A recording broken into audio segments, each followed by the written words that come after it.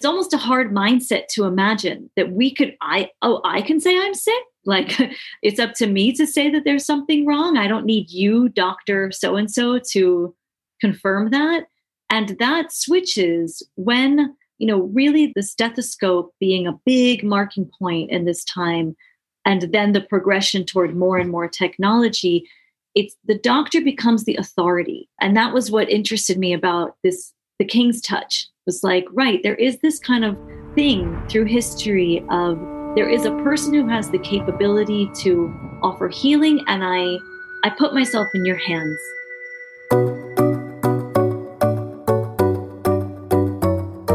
Throughout history, the great questions have been asked, and great research has been undertaken, always expanding the territory of the known by shining a light into the unknown. Where is that cutting edge today? And can a community of people from all over the world, each carrying their own unique journey of discovery, come together to inquire at the edge of purposeful evolution through conversation? At Portals of Perception, we think it is possible, and we hope that you will choose to be a part of this exploration. There was perhaps a time when the only tool of healing was the human hand. And to this very day, whenever we have an unfamiliar feeling in our body, the first thing we do is touch the area it is arising from and perform our simple initial diagnosis. Today, however, we hear advertising touting the touchless world we live in. How did we get here? And is this where we want to be, or is there a better way? In this conversation, Aviv Shahar speaks with Jessica Wapner, who traces the arc of touch as a healing modality through the centuries, and how it has gradually been removed from our ever more standardized methods of healthcare. And then she gives us a peek into where we might go next. Join us. Welcome to Portals of Perception, where we ask and inquire at the edge of what we know to explore and find new perceptions. Perceptions about this time, and about where does the future come from. Today we are exploring with Jessica Wapner, and we are interested with Jessica to inquire about the trace of touch and the place of touch in healing and in medicine. And Jessica, will you introduce yourself, please, and share a little bit about how you came to this inquiry about touch and some of your work in journalism and the books that you published? Sure. So, hello, my name is Jessica Wapner, and I work as a science journalist. That's work that I've been doing for about 13 years. And I've written for many different magazines, Scientific American, The Atlantic, New York Magazine, Wired, The New Yorker, and several other places. And I've also written 2 books under my own name and also ghost-written a book. So my first book, The Philadelphia Chromosome, which came out in 2013, told the story behind a breakthrough cancer drug, looking at way back in time at how the science behind it was uncovered and the ups and downs of dealing with the pharmaceutical industry and patients and everything else that went into creating this drug. And I also ghost wrote a book on food allergy research that came out in 2020. And my third book, Wall Disease, looks at the psychological toll of living up against a border. So looking at border regions around the world and the ways in which people who are living right at those places are coping, what they're suffering from and how they're coping with the unique problems attached to these specific places. So could you synthesize what is wall disease? What is the impact that you have discovered in this inquiry? So it's multidimensional. It expresses itself in different ways, such as the feeling of being oppressed. You know, when you see a wall near you every day, or even steel barriers that you can see through, a sense of As one person I spoke with put it to me, that your life is being stopped here. So that's the end. There's a lot of othering that border walls create, this sense that the people on the other side are the other.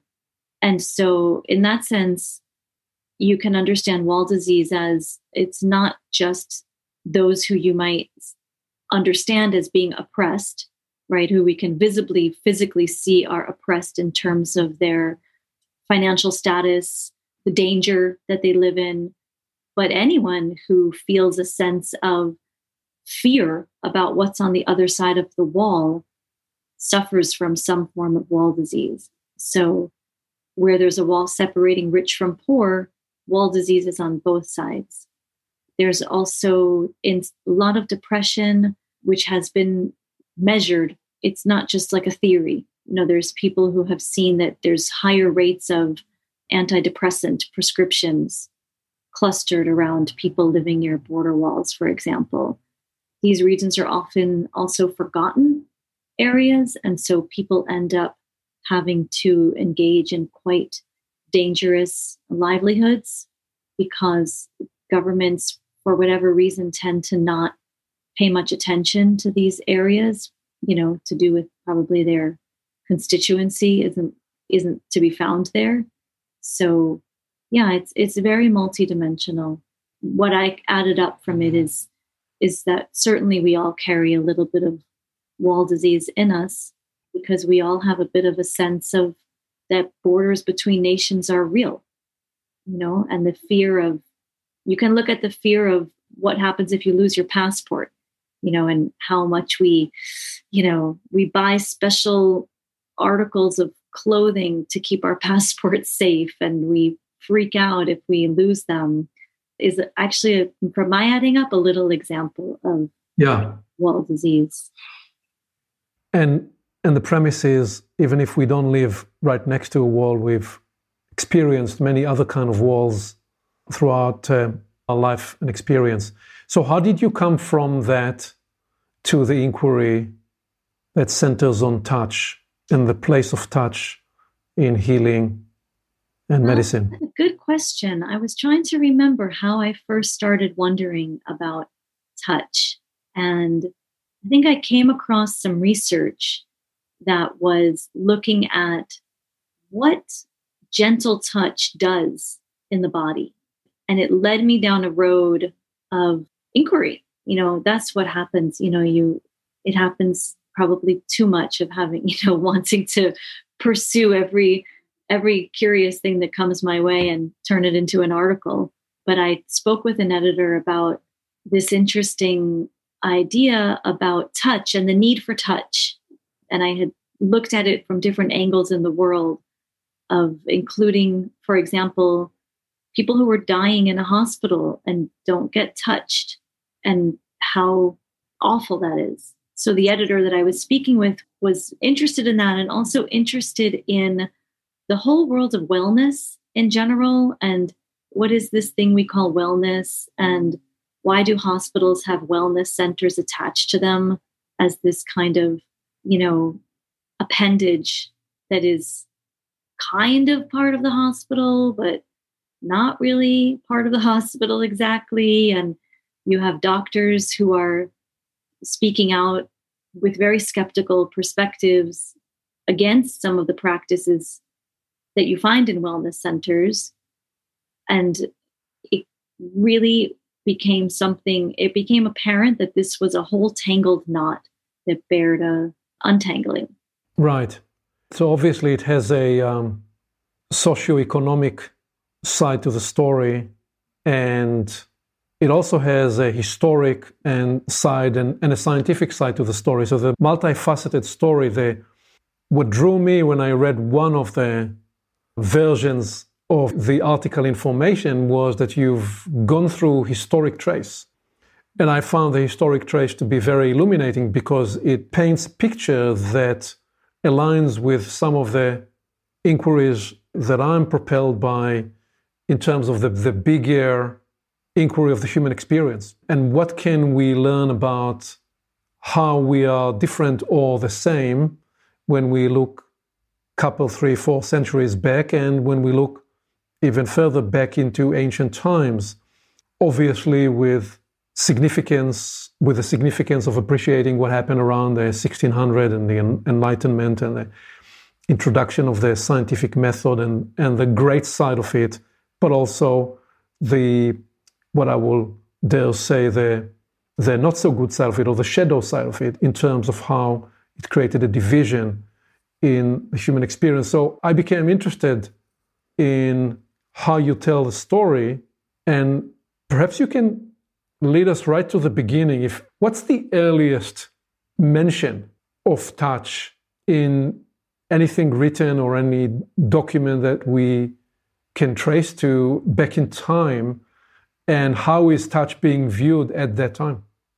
Right. Well, hard for me to know exactly because the dates of history are, not always known. So, for example, you find references to ancient Egypt, and what does that mean exactly, since it stretched over so many years, millennia. So there are definitely references to the hands in ancient Egypt, for sure. There are references to the hands in ancient Greece and in ancient China and in Ayurvedic medicine, which is thousands of years old, coming back from India. So it seems that, from what I can piece together, that there are references to touch coming from all over the world to do with the healing power of touch and the healing, what the hands are capable of doing.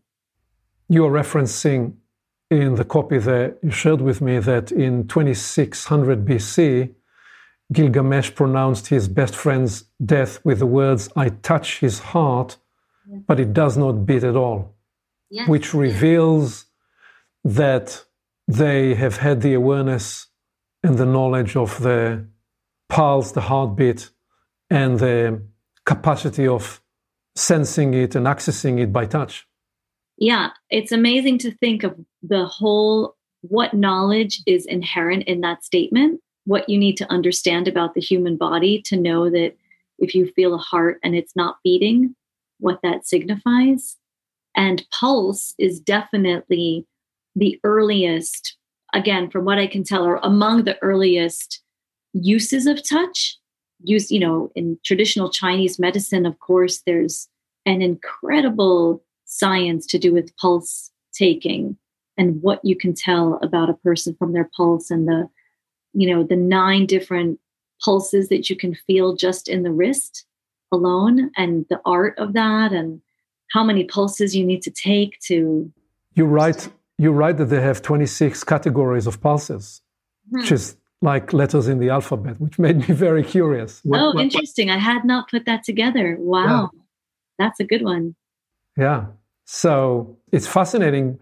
The first thing that immediately brings to mind, so we seeing right at back in ancient times, the recognition of the utility of touch, both as a diagnostic tool and then also as a healing tool, 2 different applications of touch as part of care or the awareness of health. Yeah, and I mean, I think that probably, many people watching this have the reference of the laying on of hands. And that is something that dates back, it's as old as human life from what I can tell. This notion of that the hands carry something, that you can do things with your hands. You can offer something with your hands. And you can, as you said, it's also diagnostic. You can read things, you can detect with your hands as well. So this idea of laying on of hands, you trace back to ancient Egypt, and then is manifesting in the biblical story with Moses, you're writing, laying his hands on Joshua by way of transferring his power.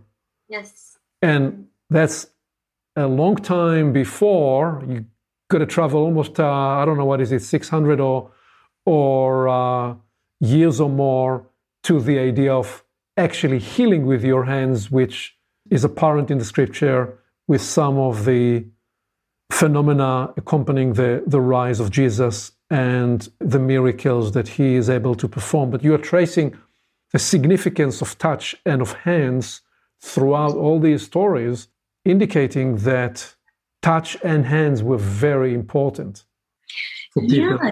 Yeah, I loved the reference to, now I can't remember the names at the moment, I'm sorry, where someone is saying basically like, oh, you're healing with your hands? I want to do that. I'd like to be able to do that.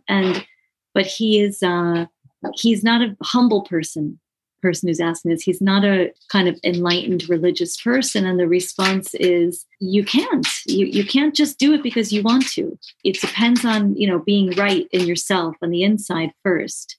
And that I thought was very interesting, because right there, it's linking that healing, whatever a person can do with their hands, is connected to what they're doing with their mind. What else would you add to what you already offered in terms of the significance we are finding with people in ancient times, in terms of their appreciation of the connection and the relationship between their mind, or what they're joined to, or the powers that are working through them, and this idea that the hands represents some kind of important or sacred power transferred through the hands? What else are you finding about that? So I thought another really good example of that was that Hippocrates would do healings with his hands in the temple of Asclepios. And no matter who, what the temple it was dedicated to, the idea that you would do that in a temple, I thought was quite interesting. That there was just this connection between healing and religion.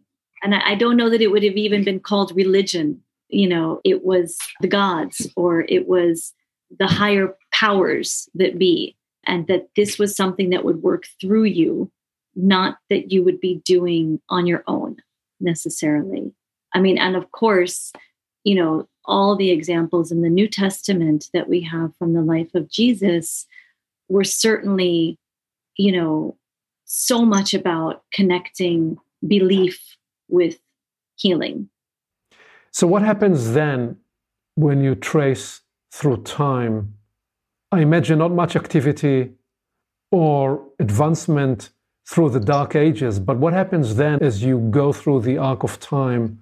I don't know if you found any further trace through the Roman Empire or beyond, or what's the next milestone in this trace? Right. I mean, it's a great question, because there is this kind of very long stretch of time and it's partly to do with what a person can access over the internet, which is how I'm doing my research at the moment. I'm sure there are things to be found in, specialized libraries that aren't readily available, to do with the stretch of time between essentially 0 AD and the 1600s, let's say. But there's a point at which, during medieval time, there's a point at which the idea that the monarchs can heal gets introduced. So this man, Edward the Confessor, says a king can touch a person with a disease called scrofula, which was known more commonly as the king's evil. And it's a form of tuberculosis outside of the lungs, and it gives a person kind of patches. It's not very appealing looking. It's visible on the skin. And the thinking, the belief was that the king or the queen could touch a person and cause this king's evil to heal. And I found it to be rather delightful accounts of this king or this queen healing people. There's actually newspaper proclamations at the time saying, the queen will be offering healings up until she'll touch you up until Christmas, and it gets recorded as touches. This king touched, 1,600 people on Easter Sunday. And, after Christmas, there will be no more touching until after the New Year. This was a thing that you would seek, and it would be marked with a a coin. A person would be given a coin to take away. And because I think in the beginning, the person would stay on, behind castle walls until they were healed. And then presumably that became too much. And so they were given a coin to take with them instead. So that pains that at that time, there are three qualities associated with touch. There is healing property associated with touch. There is some power transfer associated with touch, in this case, through the power of the royals and the king, the queen.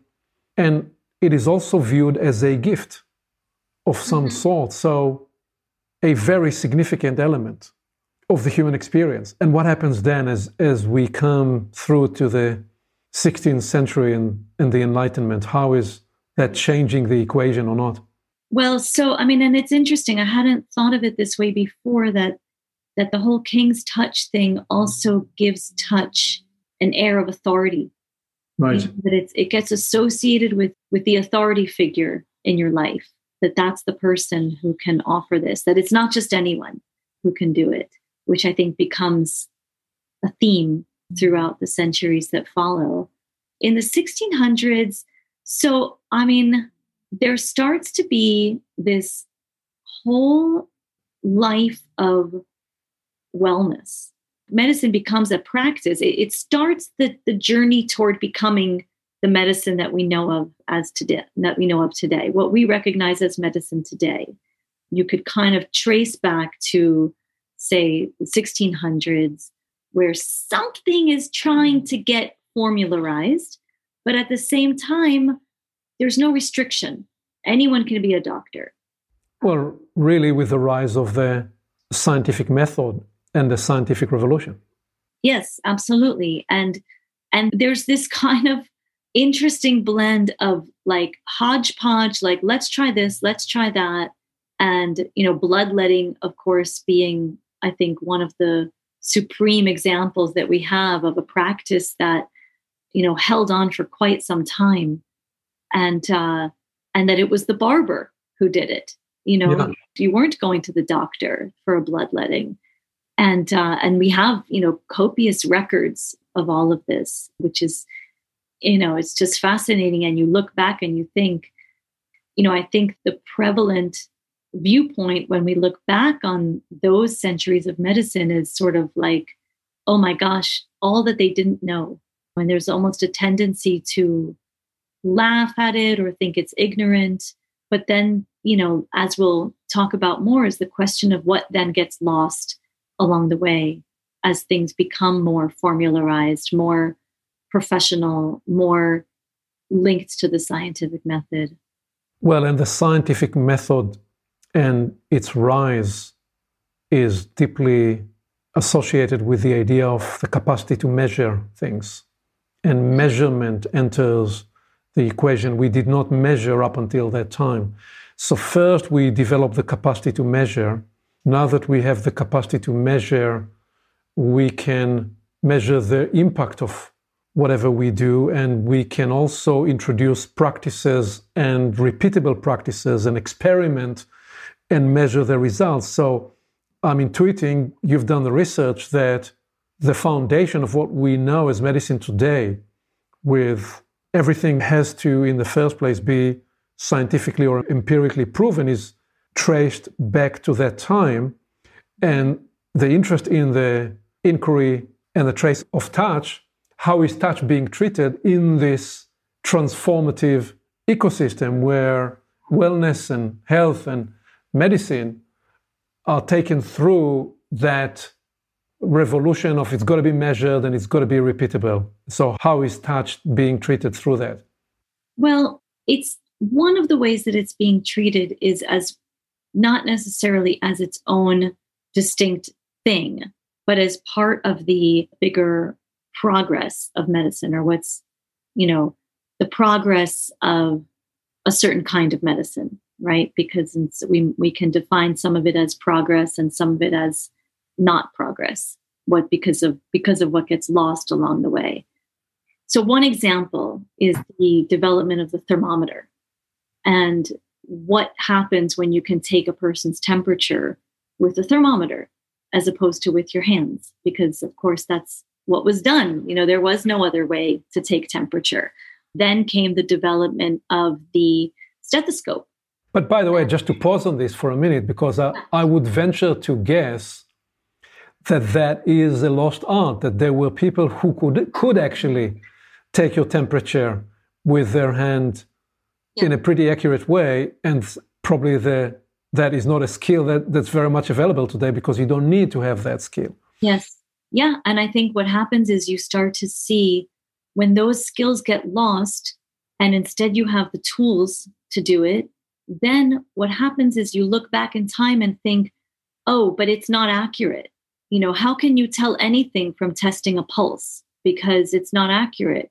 But to say that without having the skill of identifying those 26 categories, or, you're coming at it from assuming that because you're you should be able to check a pulse and know whatever there is to know, that it's not an art that needs to be developed.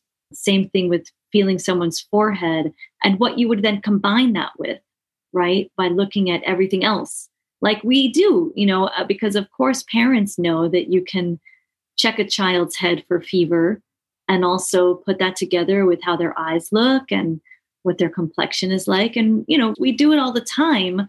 We just somehow stop giving it credence when we enter the hospital doors. And we are not romanticizing here the 16th century. Nobody is recommending that we go back to that time. We're simply openly inquiring.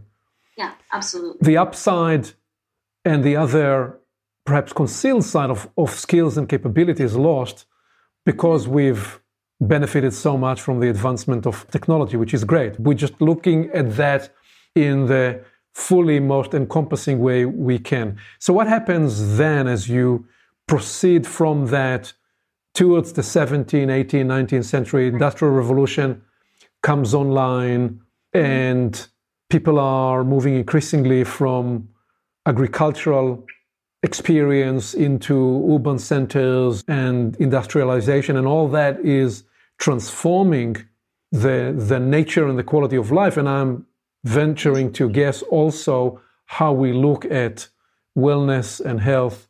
And through that, we're interested in that line of touch, how touch plays through that or not, whether it disappears, and if it disappears, then why? Yeah. So much happens. Of course, it totally accelerates from this period on, where you have the thermometer, you have the stethoscope, you have things starting to become science-y, right? In terms of diagnosing diseases. You have the development of the field of nosology, which is the classification of diseases. And things are becoming less about your personal interpretation and more about a universal agreement that this symptom means this, and we treat it this way. And the hands are becoming less of a healing tool. No doctors are not laying on their hands to patients. That is not a thing that's going on in medicine. They will still diagnose, they'll palpate, press on the abdomen, press here, press there. But the hands have really become diagnostic tools at this point, exclusively. In Western medicine, we're talking about, of course. But is it the same with nurses, or nurses retain that capacity as part of their practice? So that comes along in a little while. In this trace of it, from my limited understanding of this, there's a lot more to understand, is that... But so let's just stay with what you described there. So you're describing we're getting empowered with technologies and tools, and doctors, the authority figures of health and wellness, retreat from the usage of touch, certainly as a healing property, and even on many aspects, retreating from using that as a diagnostic tool, because increasingly they are delegating that information to the various technologies that are coming online. Yes. And I talked to several medical historians, and one of them, Jacqueline Duffin, how she explained it to me was that at this time, it used to be that a patient would be the one to say, I'm sick. help me because I'm sick. You have to help me. And it's almost a hard mindset to imagine that I can say I'm sick. Like it's up to me to say that there's something wrong. I don't need you, Dr. So-and-so, to confirm that. And that switches when, really the stethoscope being a big marking point in this time, and then the progression toward more and more technology, the doctor becomes the authority. And that was what interested me about this. The King's Touch was like, right, there is this kind of thing through history of there is a person who has the capability to offer healing. And I put myself in your hands. And which is interesting. We say, I put myself in your hands. There's so much language to do with touch, like keep in touch. I mean, there's so much. We lost touch. Can I contact you? I mean, it's, there's so much fascinating language around all of this where you just from that alone, you think there's something else going on here about the significance of touch in our shared experience and how it permeates the language in ways that are far beyond the idea of physical touch. Yes, absolutely. It is just something that it leads me to think there's something about being human that is inextricably tied to something we discover about touch.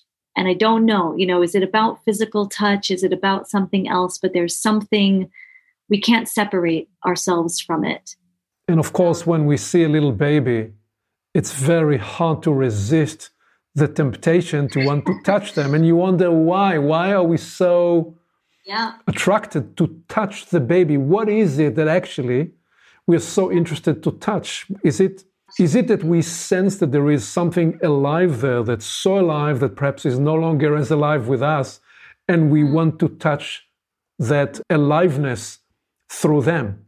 Yeah. I don't know. It's a fascinating element in this race. A little total mini divergence, fast forwarding to today. I was looking at yesterday a photograph of a person, all of these collections of photos of the year, photos that capture this year as we're speaking at the end of 2020 with this interview, that there was a person, a mother and daughter hugging through a curtain, they had hung up a clothesline, a plastic curtain, and they're hugging.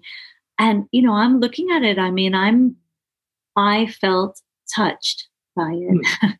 The context being because of the pandemic, they cannot actually touch each other, so they touch through a curtain. Yeah. And all the things that people have done, grandparents doing the same thing, like, okay, just take this curtain down from my window so I can go hug my grandchild through it. That how healing that has been for people during this time when touch is so limited to, just the people that we live with, basically. So catch us up through this 19th century to 20th century. How is the story evolved? So very significant moment that happens in around 1910, where there's a man, the Flexner Report comes out, where this person, this educator, Abraham Flexner, who was from Kentucky, was hired by the Carnegie Foundation to do a report on the state of medicine in the US. And so what's going on at the time is that there's still a lot of modalities being used in medicine that we would not think of as part of medicine today. For example, homeopathy, because at the time, medical doctors were, or we should say physicians, were still very frustrated with the fact that the medicines that they had to offer sometimes caused side effects that were just as bad as the problem itself, right? So what's the point of curing something if the cure is just going to make you suffer just the same? And so people were really still open to there wasn't a defined thing of this is medicine, this isn't medicine. And so this man went around. So it's interesting. He had been trained at Johns Hopkins University, and which followed a research method that had been, I don't know that Germany was the first place, but they certainly were sticking with it a lot. The scientific method, linking laboratory research to clinical practice, that was not a connection necessarily for everyone at that time. But the Germans made that into a very strict practice, from what I've learned from the medical historians that I've spoken with. And Flexner looked at, I think it was 115 medical schools in the US to see what was going on. Were they following these practices? These what would be considered the best practices where medicine was concerned, and found quite an array of things going on, and that most medical schools and hospitals in the country were not following these kind of strict methods that were now thought to be the most reliable for building treatments upon. The report was published in 1910, and a bunch of medical schools closed right after that, soon after that report came out, because they couldn't adjust, they couldn't adapt. And what you find, this report really marks a turning point in medicine, where it becomes very much strictly adherent to the scientific method.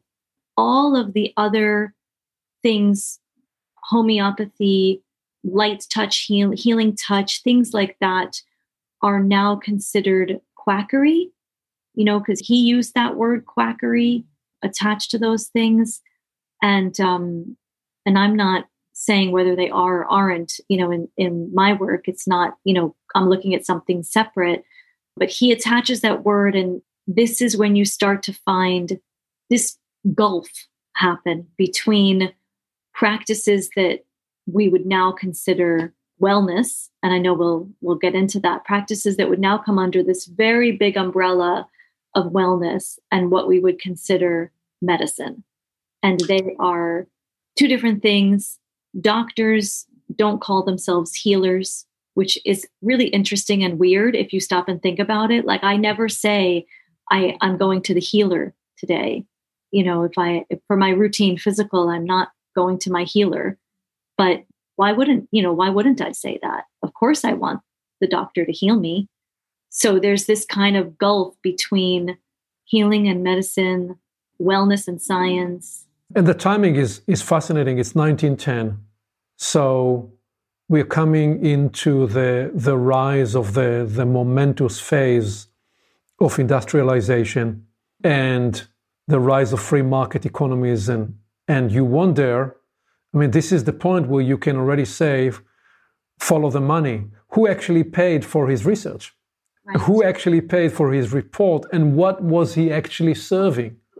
Was the report generated in service of the betterment of mankind in the broadest possible sense? Or was it a report that served as a tool to advance the position and the authority of the medical practice within the strict definition of, as you describe, the empirical, clinical-based approach? And I'm not taking a point of view, I'm not judging, I'm just inquiring that this is the point where you have different professions vying for position. It is interesting that chiropractic practice started earlier in the century, in the 20th century, if I'm not mistaken, or late 19th century, and it needed to follow an interesting line to find itself approved into the mainstream, which other modalities that are further out on the edge were not able to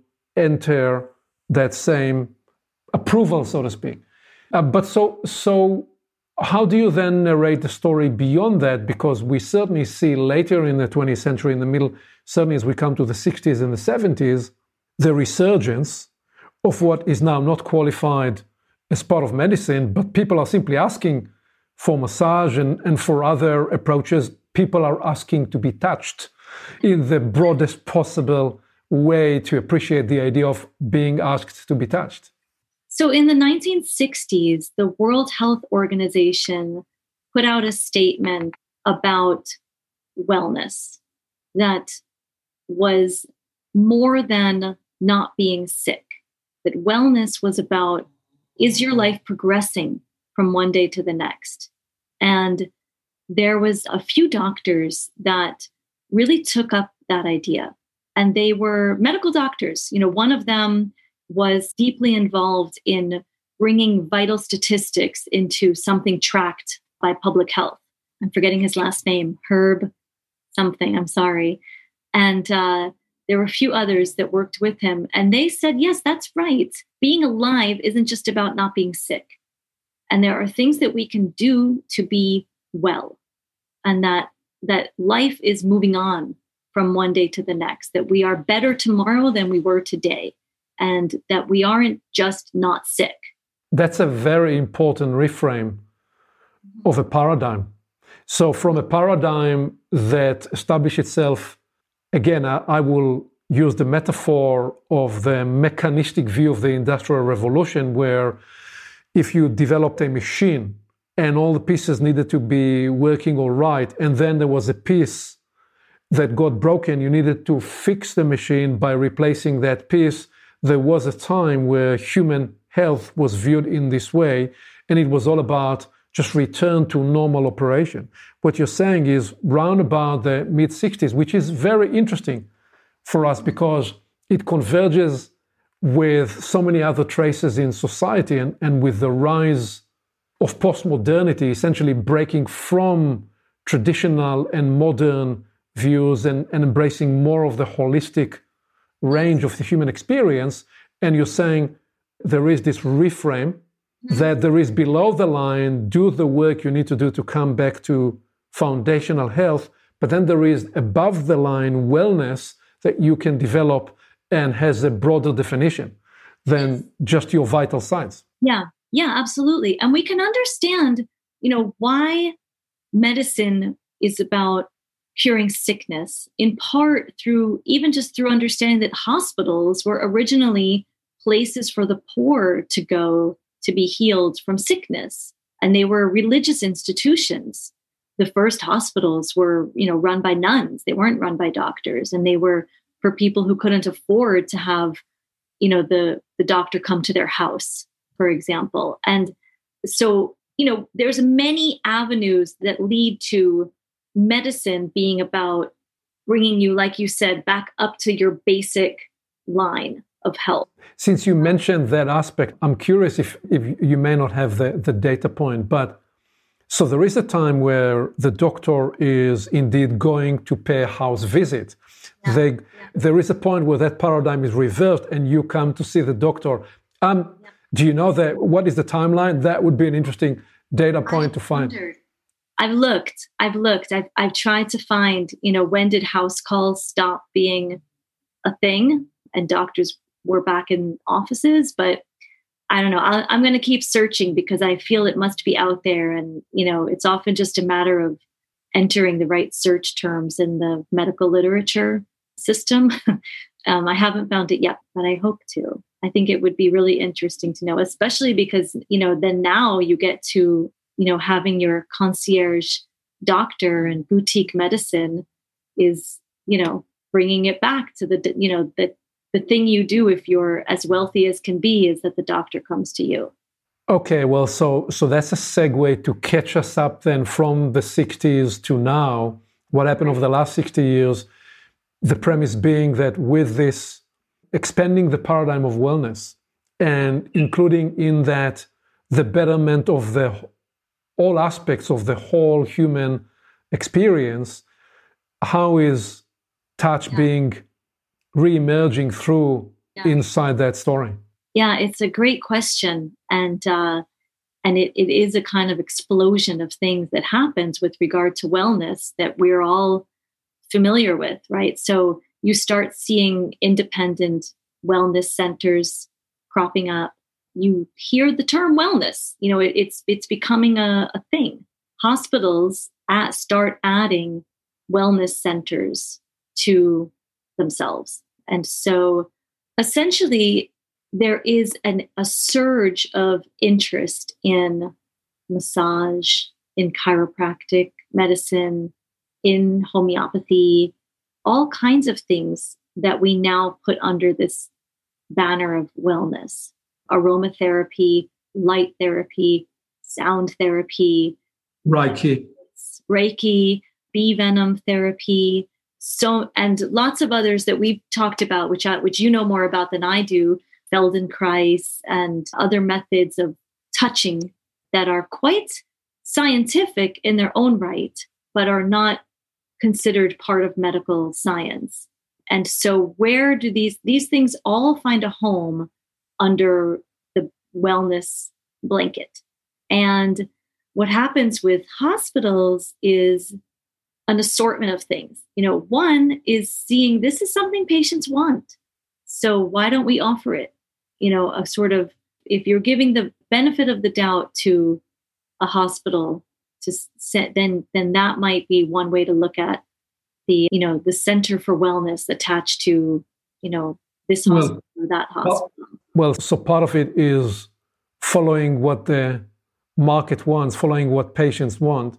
And there is a part of it that is purely economic opportunism, which is perfectly right because it follows what people want. I'm interested in looking at that and asking what is it telling us? What is it teaching us? What is the perception to be gleaned in this?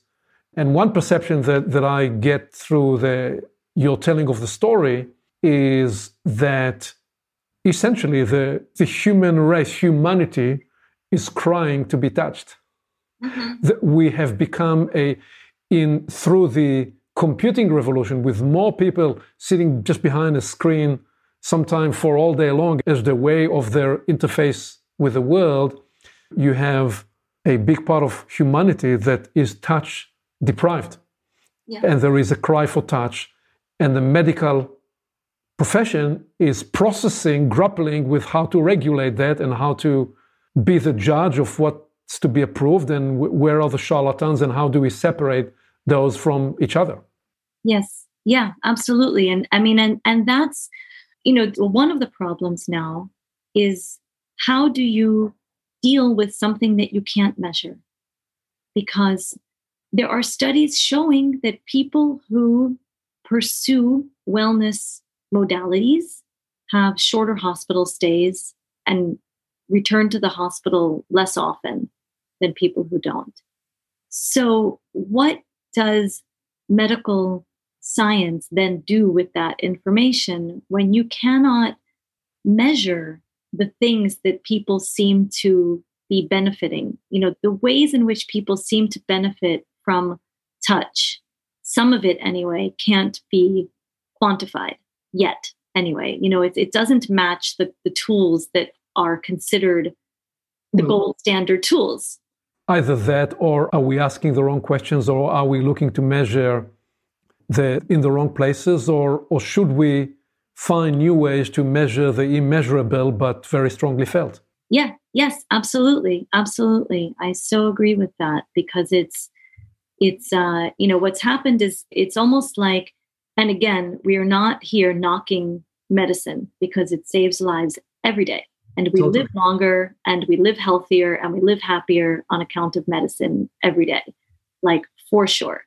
But in this arena, there's almost a sense of having boxed itself into a corner where, well, now what? Because you have people saying, I want these things. And the only thing you can do from that corner it's boxed into is say, it's almost like, well, you're wrong about that. You don't really want that. You think you want that, but you don't. It's just the placebo effect. And or whatever else it might be. And maybe sometimes it is. And there's reasons to care about that and to not care about that. Many people that I spoke with make really good points about, on the one hand, if there's no harm in something, then it's okay. Like what is, doctors saying that, well, if my patient wants Reiki, fine. Like it's not harmful. But then there are other perspectives where people feel that there is harm done. And part of the people who do worry about the harm worry about the things that then sit on top of that. Like what you mentioned before about how one of the problems on the wellness side of things is that it's really difficult to separate out real from not real, charlatan from not charlatan. And there are people who know things about touch and all of these modalities.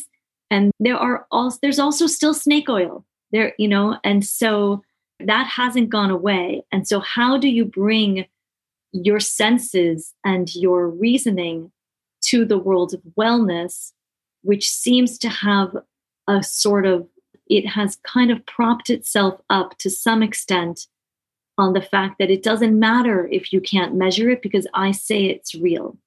And that is, okay and has its problems as well. So then let me perhaps bring it to a concluding question, which is more inquiring about your intuition, not asking you to give us a foresight, but a sense of the future. It is interesting because you observed and you wrote how touch as a phenomenon permeates the language. And in the business world, where I often engage with, in the other side of my life, with executives who run large operations and large companies, one of the ideas in the last couple of decades obviously became the idea of touchless operation, by which they mean reducing the friction as much as possible and actually eliminating human touch and transferring as much as possible the operation of a company into an automated supply chain, which is a whole other story and a whole other trace, and would be interesting to put one next to this trace, which creates wonderful possibilities and also some huge big problems because it is removing many people's jobs away by automating those jobs. But to borrow that idea and concept of touchless, the question is, will the future be more in that direction? Are we heading to a touchless future, or are we heading into a touchful? I don't know if there is such a word, but I just made it up, a touchful future where we find a way to reintegrate touch and to reintegrate both the diagnostic and more perhaps critically, because now we have all those technological things that touch our skin and give the various readings into the cloud, and the cloud will tell us back that we are about to get a heart attack before we even got the heart attack because it knows about us all that is about to happen. But do you imagine a future that's touchless, or do you see touch being reintegrated, or some combination of the two? Yeah, it's such a great question. I mean, and it is a rich field for imagining what can be and also, confronting the reality where we are. For example, there are many, many places now where a routine physical is done without touch at all. No touch at all. A person sometimes doesn't even need to disrobe anymore. Wow. And there's people who like that, and there's people who really don't like that. And there are people who feel they're not being seen. How is this helping me if you're looking more at the computer than at my body? And there's, we didn't really go into this so much, but the level of intimacy between doctors and patients is, very real. You go to, that's the person you're supposed to be able to tell everything to. When I think of my children going to the doctor, I want, that's the person who's allowed to touch them anywhere, on their body besides a parent, that's the safe person. That's the safe place. You're supposed to be able to tell this person anything. And that relationship isn't necessarily like that anymore. And I think my sense is that the COVID-19 pandemic has brought us to a very fascinating crossroads where touch is concerned, and touch in medicine, because you have doctors. I heard an anecdote that my editor had relayed about the first time a doctor went back to seeing patients in person and was listening to their heart and got tears in their eyes from that act as the doctor, not the patient. And another doctor told me about standing next to his patients who were about to undergo surgery and how he would touch their feet. And there was no medical reason for him to touch their feet. He just wanted to. And he was saying to me how he feels like he's in a very privileged position because he can offer patients something that they really can't get very easily anywhere else right now. Someone who lives alone, how are they being touched by anyone right now? It's so painful to think about it. So it seems to me that it's almost like the human race is going to need to make a decision at some point, or maybe a decision we end up falling into it by instinct or what, about what is the place of touch in the future, and are we going to be happy removing touch so that we can have a sense of safety, or is it going to be just like, well, we're better off just not touching, even if it isn't immediate threat to do so, or the opposite. Yeah. Or as you said earlier at the beginning, touch is one of the unique expressions of what being a human is. I don't think it will be erased. I really don't. I just don't see it. I see the opposite happening. I see it as there's an opening now for medicine and healing to stitch themselves back up together, for this rift to not be so dire. And I have spoken with some doctors where that's happening. They're trying to do that. There's a place in the University of Texas in Austin where they've brought chiropractors onto the team. They have a masseuse on the team, and there's not a wellness center. It's not like you have to go get your touch over there. It's all as one. It's involved because it involves a restructuring of insurance, for example, but it's very good for patients because it's putting the person at the center. It's not doing what's happened in medicine of what they call fee for service, where you're paying for each thing that's done to you. Instead, you're paying to be taken care of, in whatever way that means, whatever is required. So perhaps a landing place for us in this is these last comments you're offering, in which you are proposing a future of reintegration, where touch is reintegrated. And it may be, again, a fascinating perspective to consider this entire trace of the last 300-400 years as a trace of separation in the first place, and differentiation. But then the separation and the differentiation and the fragmentation, at some point, perhaps that is part of the evolutionary cycle that we are in, because we are seeing on completely other frontiers realms that were separated and now need to be reintegrated at a different level, at a different octave. Yes. And perhaps this is one frontier where this concept, this idea that we've gone through centuries of separation and fragmentations to now come into a point of reintegration. I may be offering a utopian, desirable future. I do believe the evidence is increasingly there that in our own lives, yesterday I was doing a whole other different trace and talked about how in my work with leaders, there was a time where people talked very much about the separation between work and life, and the separation of your professional side of life and your home life. And people talked about work-life balance and how outdated that concept became early in the early 2000s, because you really needed to recognize that you were one life.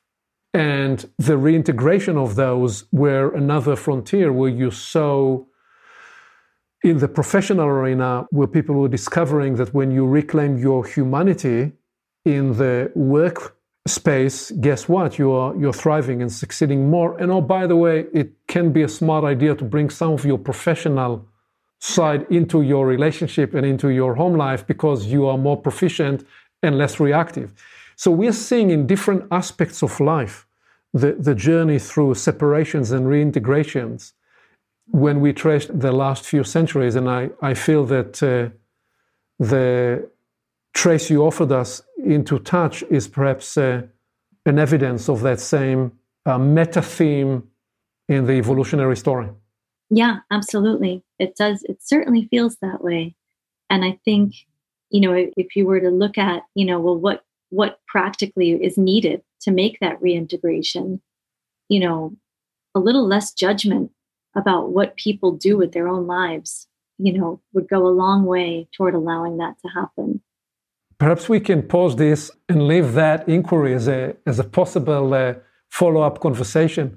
What needs to happen to enable integration? What is the development trace, the developmental, personal development, societal development, cultural development that are part of reintegration? Is a delicious premise for a follow-up conversation some other time. So thank you very much, Jessica, for this trace through time with touch. Thank you. Thank you for listening to Portals of Perception. If you're enjoying these dialogues, we'd love it if you'd leave a rating and a review at ratethispodcast.com/portals. Visit portalsofperception.org for exclusive content. Please share this episode with a friend and be sure to subscribe wherever you listen to podcasts.